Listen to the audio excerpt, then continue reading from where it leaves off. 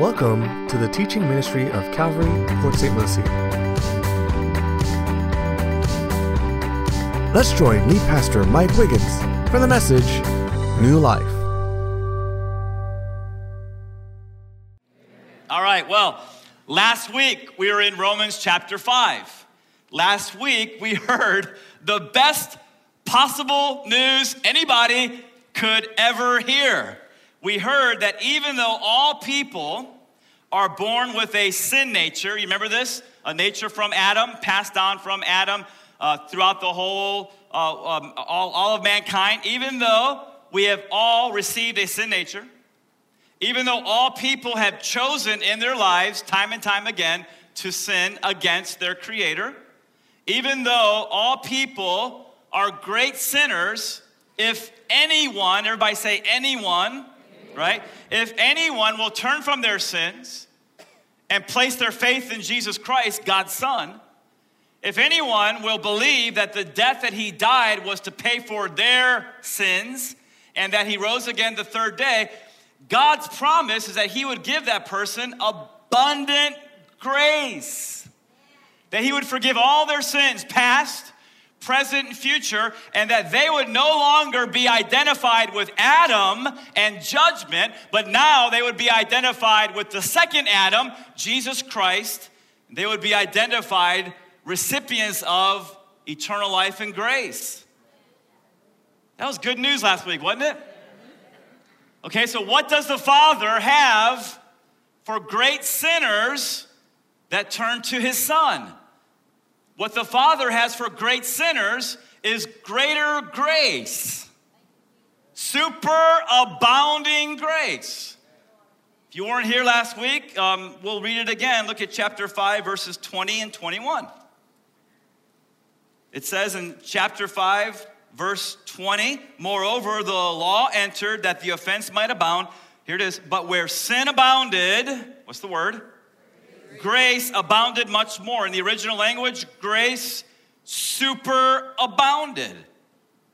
So that as sin reigned in death, even so grace might reign through righteousness to eternal life through Jesus Christ our Lord. Okay, so that right there is the best news any sinner could ever receive. Okay, but there's a problem. Now we come to chapter 6. There's a big problem. The problem is that there will always be people who abuse God's grace. The problem is that there will always be people who will selfishly exploit God's amazing grace in order to justify their lifestyle of habitual sin. And so their reasoning goes and I never could understand this, but their reasoning goes something like this. You know, okay, so what does God have for great sinners? Greater grace. Okay, and so I'm going to forget about pursuing holiness in my life. I'm going to forget about pursuing Christ in my life. I'm going to do whatever I want to do. If God gives great grace to sinners, I'll sin even more so that I can receive even more grace. That's what some people think. And so I'll continue to party on the weekends, at the clubs. I'll continue to get drunk on a regular basis. I'll continue to have sex outside of marriage, right? I'll continue to view porn because I know that even though I'm sinning, Pastor Mike just said it, I'm going to receive greater grace. And so I'm not going to worry about my pride or my anger or my laziness or my selfishness or my lack of character or my tendency to gossip because I know that I will be the recipient of greater grace. How do you think Paul's going to respond to that kind of reasoning? Well, let's check it out. Chapter 6, verse 1. What shall we say then? Shall we continue in sin that grace may abound? Okay, everybody help me out with the next two words. Go ahead. There's your answer. How shall we who died to sin live any longer in it? Your first point, if you're taking notes, God is gracious, but he won't tolerate a lifestyle of habitual sin. He won't tolerate it. Paul says, shall we continue in sin that grace may abound? King James Version, God forbid. New King James Version, certainly not. NIV, by no means. Holman Christian Study Bible, absolutely not. The New American Standard Bible, may it never be. The Spanish translation, de manera ninguna, right? I don't care what version you're reading. I don't care what language you're speaking. Paul's message is the same, and that is that God is gracious, but he will not tolerate a lifestyle of habitual sin. You say, man, what happened to grace? We're in chapter 6 now. The grace is still there, but don't abuse it. And it all hinges on that word continue. Did you see the word continue? Go ahead and underline it in verse 1. Shall we continue in sin that grace may abound? God forbid. The verb continue in the original language is in the present active tense. And so it speaks of the ongoing practice of sin. Okay, and so here's clarification, right? Paul's not talking about the guy or the gal who sins, feels bad about it, confesses it to God, and then asks the Lord to help him to change. It's not what he's talking about in Romans chapter 6, verse 1. He's talking about the guy or the gal who sins, feels bad about it, but then suppresses the guilt, and then justifies his sin or her sin, and continues to practice the same sin. That's what do you guys see the difference between the two people there? Paul says to those who are continuing in a lifestyle of habitual sin, why in the world would you ever take advantage of God's amazing grace? Is that really your response to God's grace? That you're just going to continue to live in a sinful lifestyle? He says, no. Look at verse 3. Or do you not know that as many of us as were, please underline the word baptized. In the original language, it's baptizo. So don't you know that as many of us as were baptized into Christ Jesus were baptized into his death? Therefore, we were buried with him through baptism into death, that just as Christ, here it is, was raised from the dead by the glory of the Father, even so we also should walk in what kind of life? Newness of life. Next point. The Holy Spirit has immersed us into Christ and united us with him in his death and resurrection. Now, ladies and gentlemen, Romans 6, 1 through 14 is something that you ought to know it backwards and forwards. You ought to know it like the back of your hand, because the principles in Romans 6, 1 through 14 will really help you walk in newness of life. But you got to know. And Paul keeps saying the word no, no, no. In other words, the person that never reads their Bible and then loves Jesus and tries to live for Jesus is fooling himself. You got to know. Ladies and gentlemen, I'll say this every single week, but you got to go out and get a good study Bible. You got to be in that study Bible every single day. You got to be renewing your mind in the Word of God. Otherwise, your flesh is going to dominate you, and you're going to live in a way that's displeasing to God. You got to know this stuff. This is why we teach through the Bible at Calvary, because we want the people to know. If you don't know, how can you live? Okay, and so the Holy Spirit, here's what you need to know, has immersed us into Christ and united us with him in his death and resurrection. When we placed our faith in Christ, something wonderful happened, okay? We were spiritually immersed into Jesus Christ, okay? When we placed our faith in Jesus Christ, we were spiritually united with the eternal Son of God. You say, how did that happen? It happened by the Holy Spirit. Lots of stuff happened when you placed your faith in Christ. Some of it, man, we'll be learning more about in all of eternity, okay? And so by the Holy Spirit took you when you put your faith in Jesus, and he united you spiritually with Jesus. 1 Corinthians 12:14, for by one Spirit all were baptized, baptizo, immersed, submerged into one body. That's the body of Christ, whether Jew or Greek, whether slave or free, and all have been made to drink into one spirit. Okay, again, the word baptizo in the original Greek language means to immerse, it means to submerge. So let me say that again, 1 Corinthians 12:14, for by one spirit we were all immersed or submerged into one body, that's the body of Christ. I love 1 Corinthians 6:17. It says, he who is joined to the Lord is one spirit with him. Isn't that awesome? He who is joined to the Lord is one spirit with him. That means that when you placed your faith in Christ, you became one spirit with Jesus Christ. So if here's Jesus and here's you, when you turn from your sins and you put your faith in Jesus, this is what the Holy Spirit did spiritually. This is all before water baptism, by the way. I'm getting to that. But as soon as you put your faith in Christ, here's you, here's Jesus. The Holy Spirit took you, your spirit, and immersed you, submerged you, made you one, united you into the Spirit of Jesus. That means that when Christ died, you died.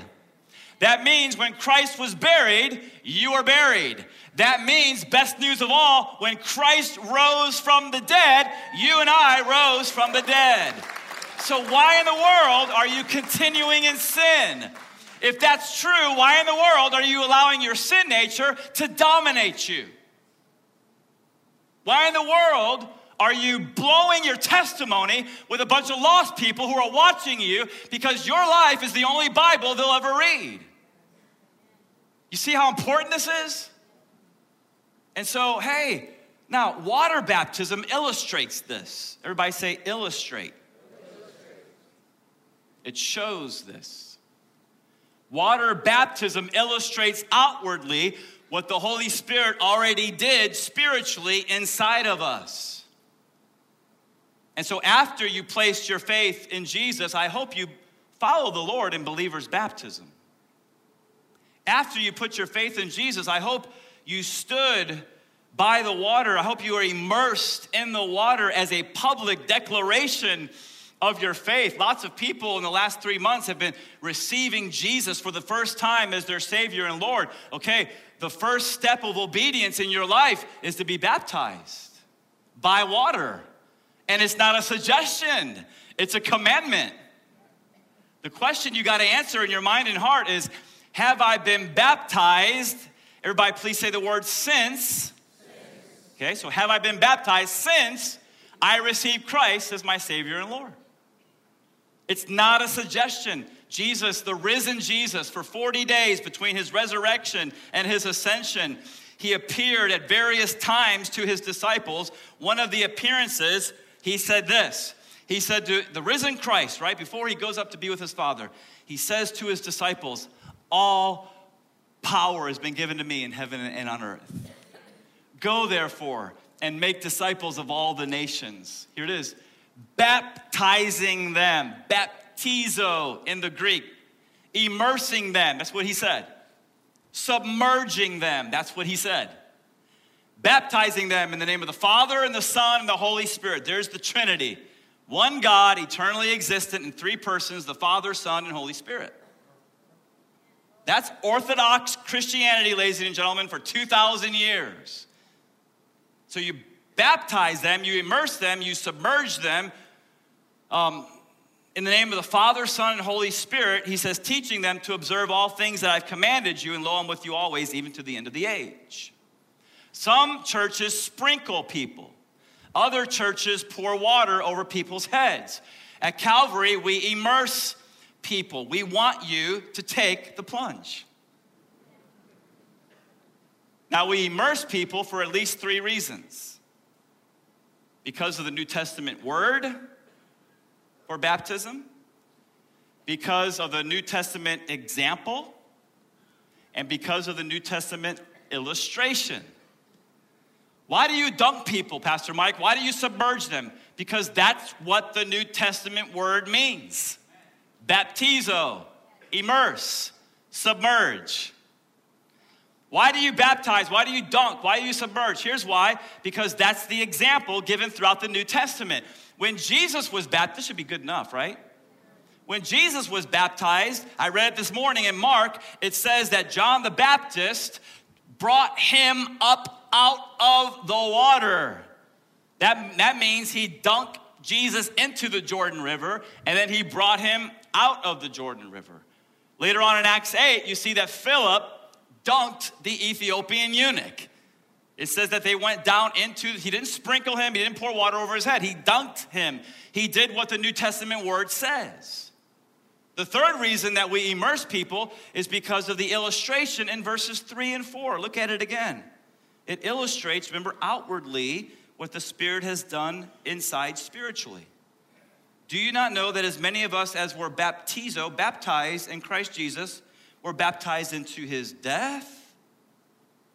Therefore, we are buried with him through baptism into death, that just as Christ was, what's the word? Raised from the dead by the glory of the Father, even so we should walk in newness of life. And so when you're baptized here at Calvary, here's what's going to happen. The pastors are going to take you and they're going to bring you down underneath the water. That illustrates your unification. Is that a word, unification? Or am I doing a George W. Bush thing here, right? Is that a word? Help me out, English teachers. All right, thank you. Woo. All right. So the pastors are going to bring you under the water. That's going to show your unification, because I'm a unificator. That's why. But anyway, it's going to bring you under the water. That's going to show that you're unified. You're one with Jesus in his death. Everybody say death. Death. Right? And then they're going to hold you down there for at least a minute to make sure it takes. Like, some of you guys are thinking, no, I'll never be baptized in this church ever. No, we have a church policy. We always bring you back up immediately, okay? And so we take you under the water. You're becoming one with him in his death. And then the pastors are going to bring you up out of the water. And that shows that you have become one with Christ in his resurrection. A lot of times, right, that's good news. A lot of times you'll hear an elder or a pastor say, buried in likeness of his death, raised in likeness of his resurrection. Let me tell you something. Sprinkling does not illustrate that. Pouring water over somebody's head does not illustrate that. But immersion illustrates that. We do not sprinkle babies. You say, why not? So much of the church is sprinkling babies. Here's why. Because it's not in this book. Right? This is our final authority for all matters of faith and practice. We don't sprinkle babies. Well, what if that baby dies? Won't that baby go to hell? No, when babies die, they go immediately into the arms of a loving Heavenly Father. They don't know the difference between right and wrong. They don't know that they're sinning. They go immediately up to be with the Lord, okay? And so let's not develop a doctrine thinking that babies are going to go to hell unless we baptize them, so we got to sprinkle the babies. It's not true. It's not in this book. Okay, we don't sprinkle babies. We immerse believers. The reason we immerse believers is because the New Testament teaches that baptism follows belief. Get this, please. Baptism always follows belief. Whenever you read about baptism in the New Testament, first the person gets saved, then they follow the Lord in believers' baptism. It's never we sprinkle a baby, then later on they get saved. It's not taught. Ladies and gentlemen, an infant cannot believe. An infant doesn't have the faculties to believe. Why are we baptizing them? And so baptism follows belief. If you haven't been baptized since you made a choice to receive Christ as your Savior and Lord, we want to provide you with that opportunity to follow the Lord's command. And so our next baptism celebration in the middle of your screen will be on Saturday, April 30th at 11 a.m. right outside those doors on the courtyard. That is preceded by a baptism class, which is Sunday, April 24th at 8:45, just so we make sure that everybody knows what they're getting into. And here's what the pastors are going to make sure. They're going to make sure that you have received Christ as your Savior and Lord. And then you follow his command, you go to the celebration, you follow him in believer's baptism. The way that you can sign up if you have not been baptized since you received Christ is you take your Get Connected card sometime today. It's in your program. You fill it out. You check baptism, the baptism box on your Get Connected card. On your way out, there's wooden tithe boxes. You drop your Get Connected card in one of those wooden tithe boxes as you're leaving. And then Pastor Bob, his team, will contact you with all the details concerning the class and the celebration. What you need to know also is that our baptism services here at Calvary, they're not a religious ritual, they are a celebration. It really is like a party atmosphere. There's food, there's drinks, there's non-alcoholic drinks, by the way. Food, there's drinks, there's music, right? There's lots of cheering for the people who are being baptized. It's a festive atmosphere. Why? Why would we do a religious ritual? We're identifying with Jesus and his resurrection. Hey, isn't that something to be happy about? Man, we should be a party atmosphere. We should be clapping our hands and cheering the people as they follow the Lord in believers' baptism. So before we move on to verse 5, let me say one more thing.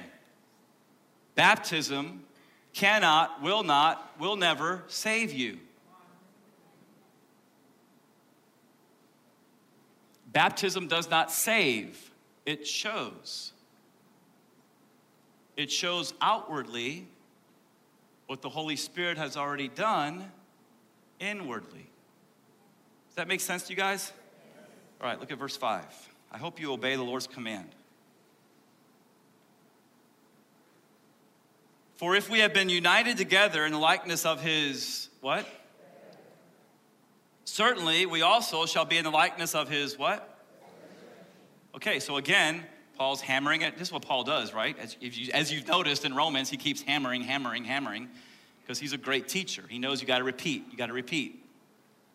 Okay, and so once again, he says that when you placed your faith in Christ, okay, the Holy Spirit took your spirit, immersed you into Jesus. You became one with Jesus in his death, and you became one with Jesus in his resurrection. So here's Paul's game plan in verses 6 through 8. He's going to talk about how we were united together with Jesus in his death. And in verses 8 through 10, he's going to talk about how we were united together in Jesus' resurrection. So let's dig in. Verse 6. Knowing. You guys see the word knowing? Okay, I'm not going to ask you to raise your hand. Just answer this in your heart. How many times did you read the Bible this past week? If you say, out of 7 days, Pastor Mike, 1, okay, you're not knowing. It should be 7 out of 7. And it should be a study Bible. And as I'm telling you this, the Spirit's moving in my heart because some of you guys need to hear this. You have a Bible, you don't have any study notes from good, solid evangelical men explaining the verses on the bottom, and you're reading and you're trying to figure it all out. You got to get a study Bible.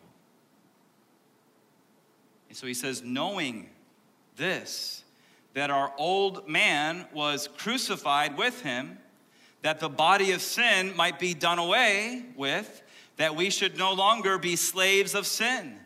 For he who has died has been freed from sin. Next point, if you're taking notes, our sin nature was crucified with Christ so it would stop dominating our lives.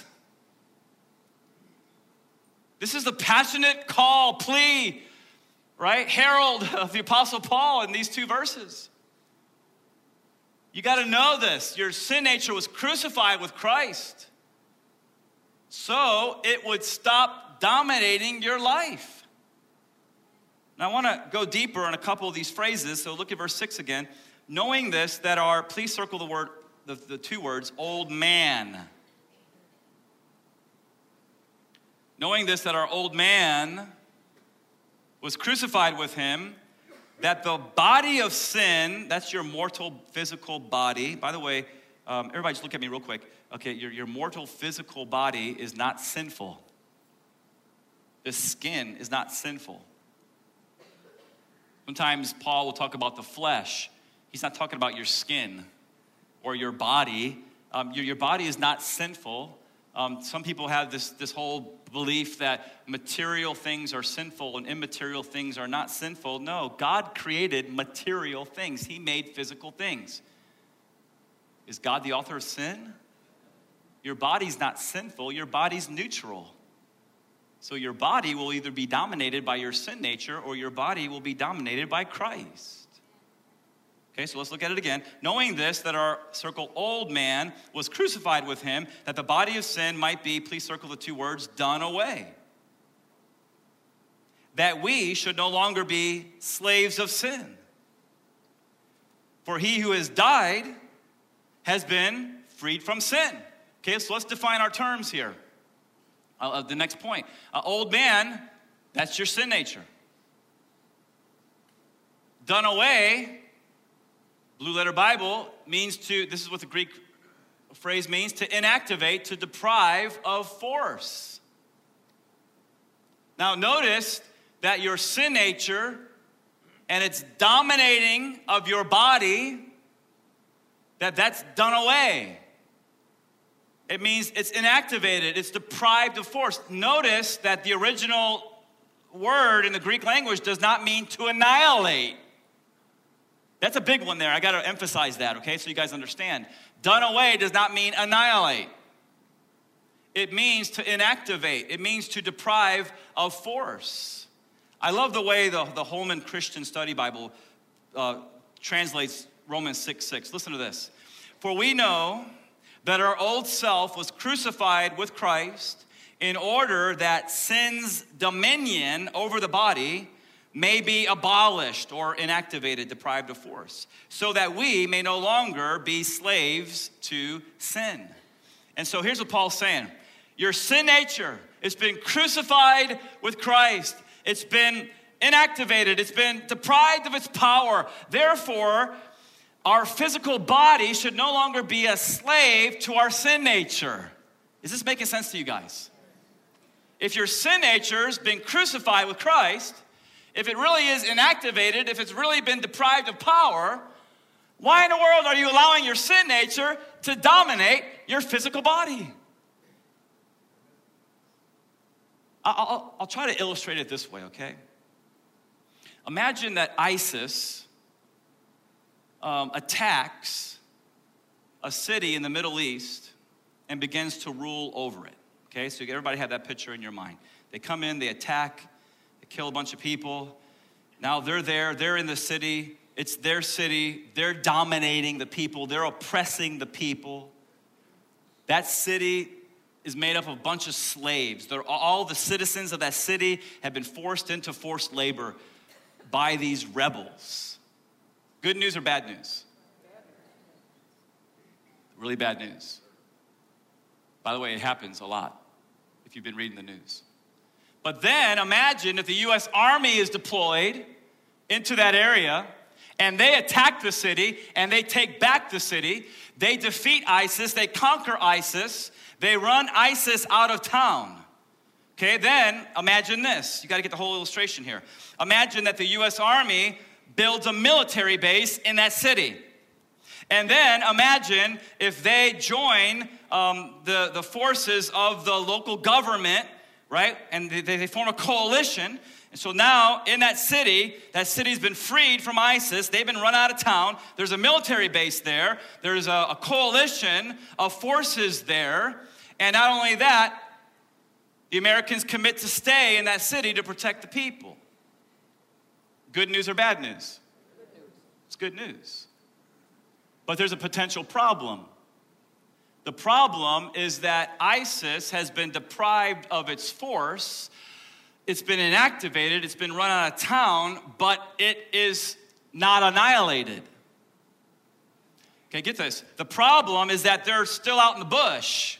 They're not in the city. They're not enslaving the people anymore. Now they've been pushed out into the bush, But here's the problem, they're still in the area, and they're still from time to time engaging in guerrilla warfare. And so when citizens kind of venture out of the city, they got to deal with all of that kind of stuff, okay? And so the good news is that ISIS is no longer in a position of strength. Now they're in a position of weakness. The bad news is they're still present in the area, but the best news of all is that the power of the forces, the strength of the coalition forces there on the military base in the city is so strong that ISIS will never, ever, ever dominate that city again. Are you following this illustration here? Okay, so let me apply it now.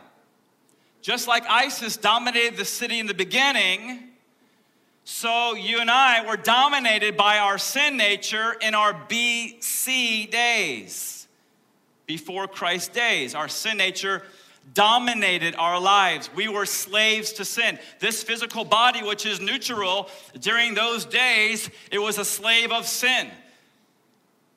But just like the U.S. Army entered the city and conquered ISIS, so Jesus came to our rescue. We turned from our sin, we received Christ, and then it wasn't just a little prayer that somebody repeated after a pastor. No, it was a change of life. All of a sudden now, God, the Spirit, came inside of us and gave us a supernatural power that we did not have before. Right? Check this out. The same power that raised Jesus from the dead now lives in us. Okay, so that's really good news. But the bad news is this. Our sin nature is still present. Our sin nature has not been completely annihilated yet. That's going to happen at the resurrection of our body.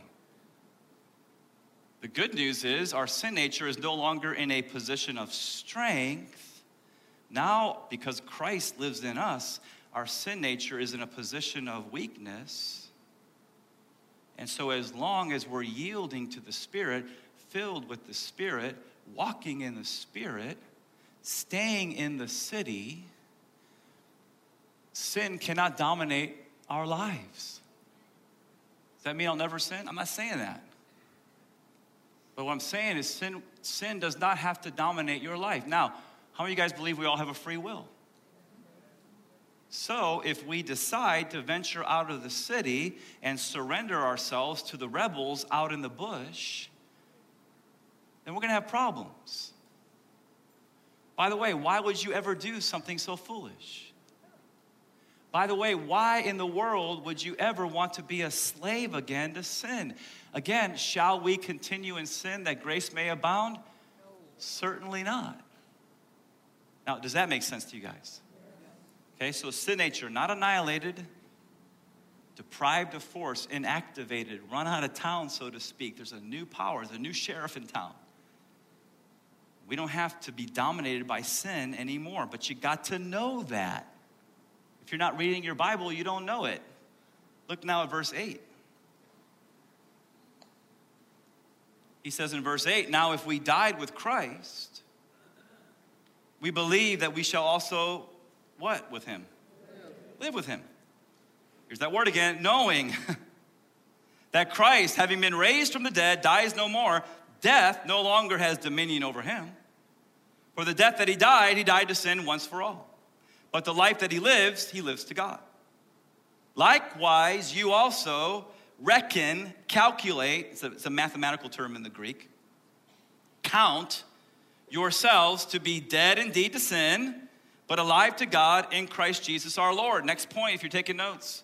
Since we've been united with the risen Christ, we should walk in newness of life. Okay, so check it out.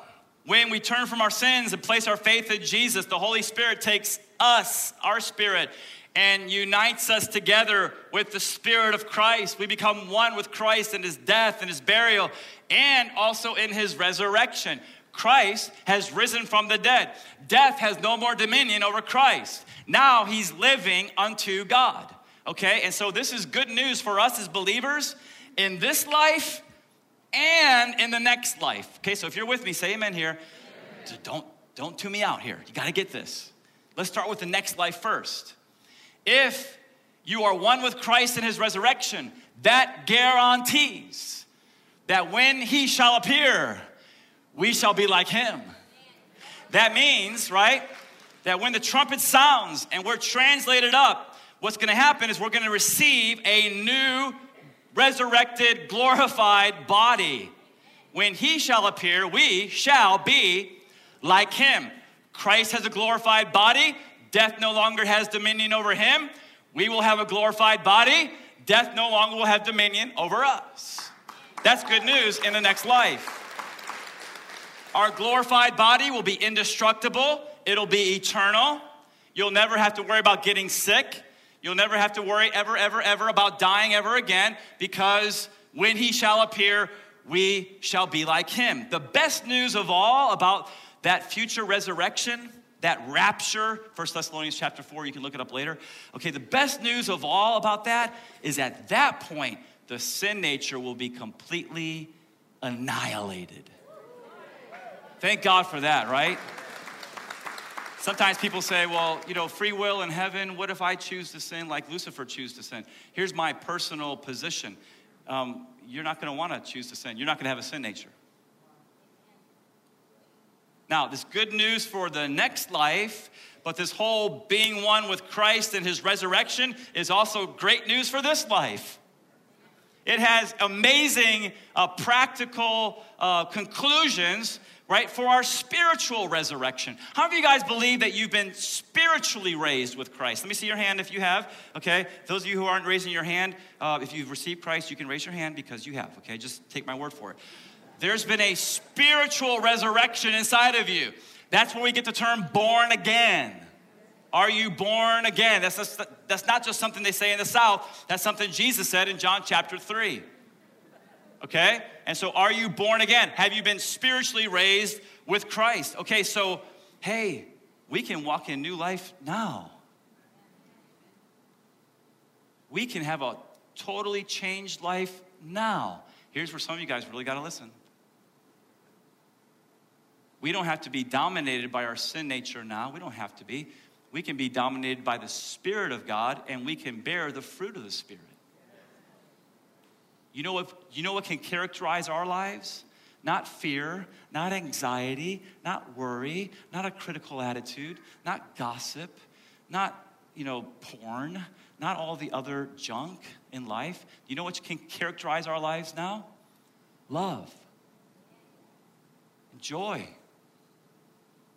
peace, and patience, and kindness, and goodness, and faithfulness, and meekness, and self-control. That can really dominate our lives if we're experiencing that new life now. If we really know that we become one with Christ in his resurrection, if we're filled with walking with the Holy Spirit. Have you guys ever seen the bumper sticker, Christians aren't perfect, just forgiven? Do you know that only tells half the story? Christians aren't perfect, right? Just forgiven. By the way, I think it's kind of funny that some people have that as a bumper sticker on their car, because for some people, nobody in this church. For some people who don't go to this church, they have that kind of as an excuse for why they cut people off in traffic and why they speed, right? I'm not perfect, I'm just forgiven. Okay, but anyway, Christians aren't perfect, just forgiven. That only tells half the story. We're not just forgiven, we're changed. We're completely changed. Why? We're one with Christ, not just in his death, we're one with Christ in his resurrection. Don't get stuck between Good Friday and Easter. Live in Easter. Walk in newness of life. Allow the Spirit to dominate your life. And so nobody can become one with Jesus in his death, burial, and resurrection and not be changed. Now, you may say a little prayer in a church service and think you have fire insurance and then continue in sin. Let me tell you something, it didn't take. It did not take. Why? Because 2 Corinthians 5:17 says, if any man be in Christ, he's a new creation. The old is gone, the new has come. Have you been changed? Right? Okay, so here's the question. Do you hunger for God's word? Do you have any hunger at all for the word of God? Do you thirst for his spirit? Do you have a desire to pray? Do you want to be with God's people? Do you have a burden for the lost? Do you have a heart to serve? Do you have a heart to give? Listen, if none of that's going on in your heart and life, you got to ask yourself, right? Have I really been saved? Or did I just say the prayer? You say, well, Pastor Mike, I understand this whole resurrection life thing, but the sin in my life is so strong. Is it stronger than the power of the risen Christ who lives in you? Is it that strong? Can we stop making excuses for our sin? Right? Can we stop using that cop-out? The power that raised Jesus from the dead lives inside of us. Okay, the reason your sin is so strong, here's why, if you're honest, is because you've walked away from the city and you've surrendered yourself to the rebels in the bush. And now you're enslaved to sin again. Can we just be honest? What do? Turn around and run back to Jesus Christ. Present yourself to him. This is what he says, right? In verses 12 through 14. Look at it. Therefore, do not let sin reign in your mortal body, that you should obey it in its lusts. Now, okay, please look at me. This is not in the notes, but I'm going to say it. Right now, some of you are letting sin reign in your mortal body. And you want people like us in leadership at the church to excuse it. You want us to accept it. You want us to accept the fact that you're going to continue in sin, and we had better show you grace, or this is a harsh, critical church. No. Do you see what Paul says? Do not let sin reign in your mortal body, that you should obey it in its lusts. There's no excuses.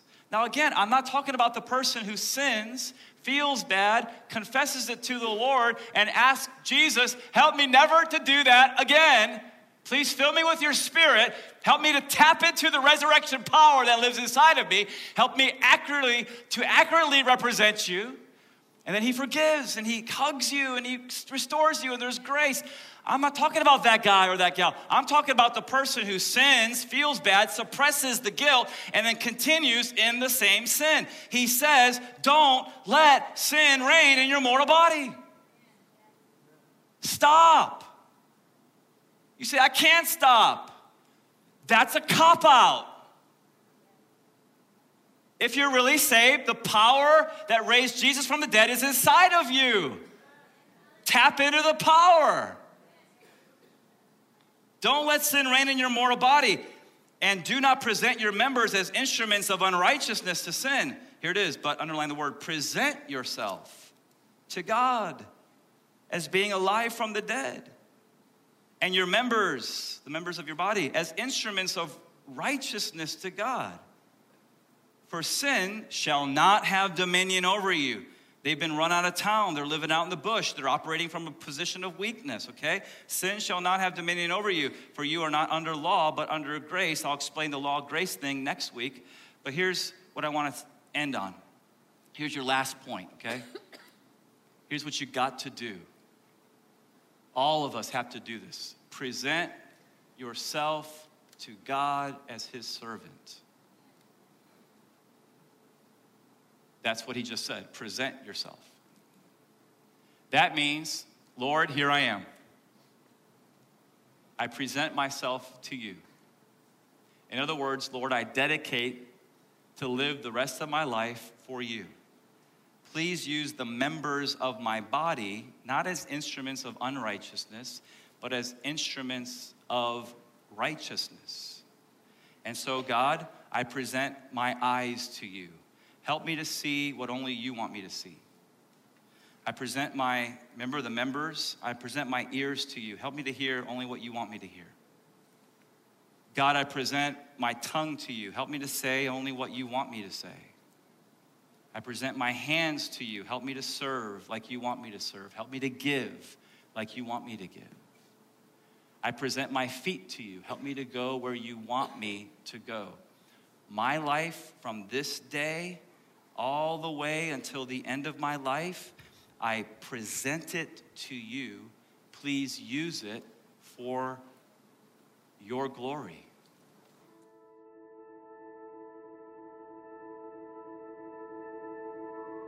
One of the greatest gifts God can give his children is the assurance of their salvation.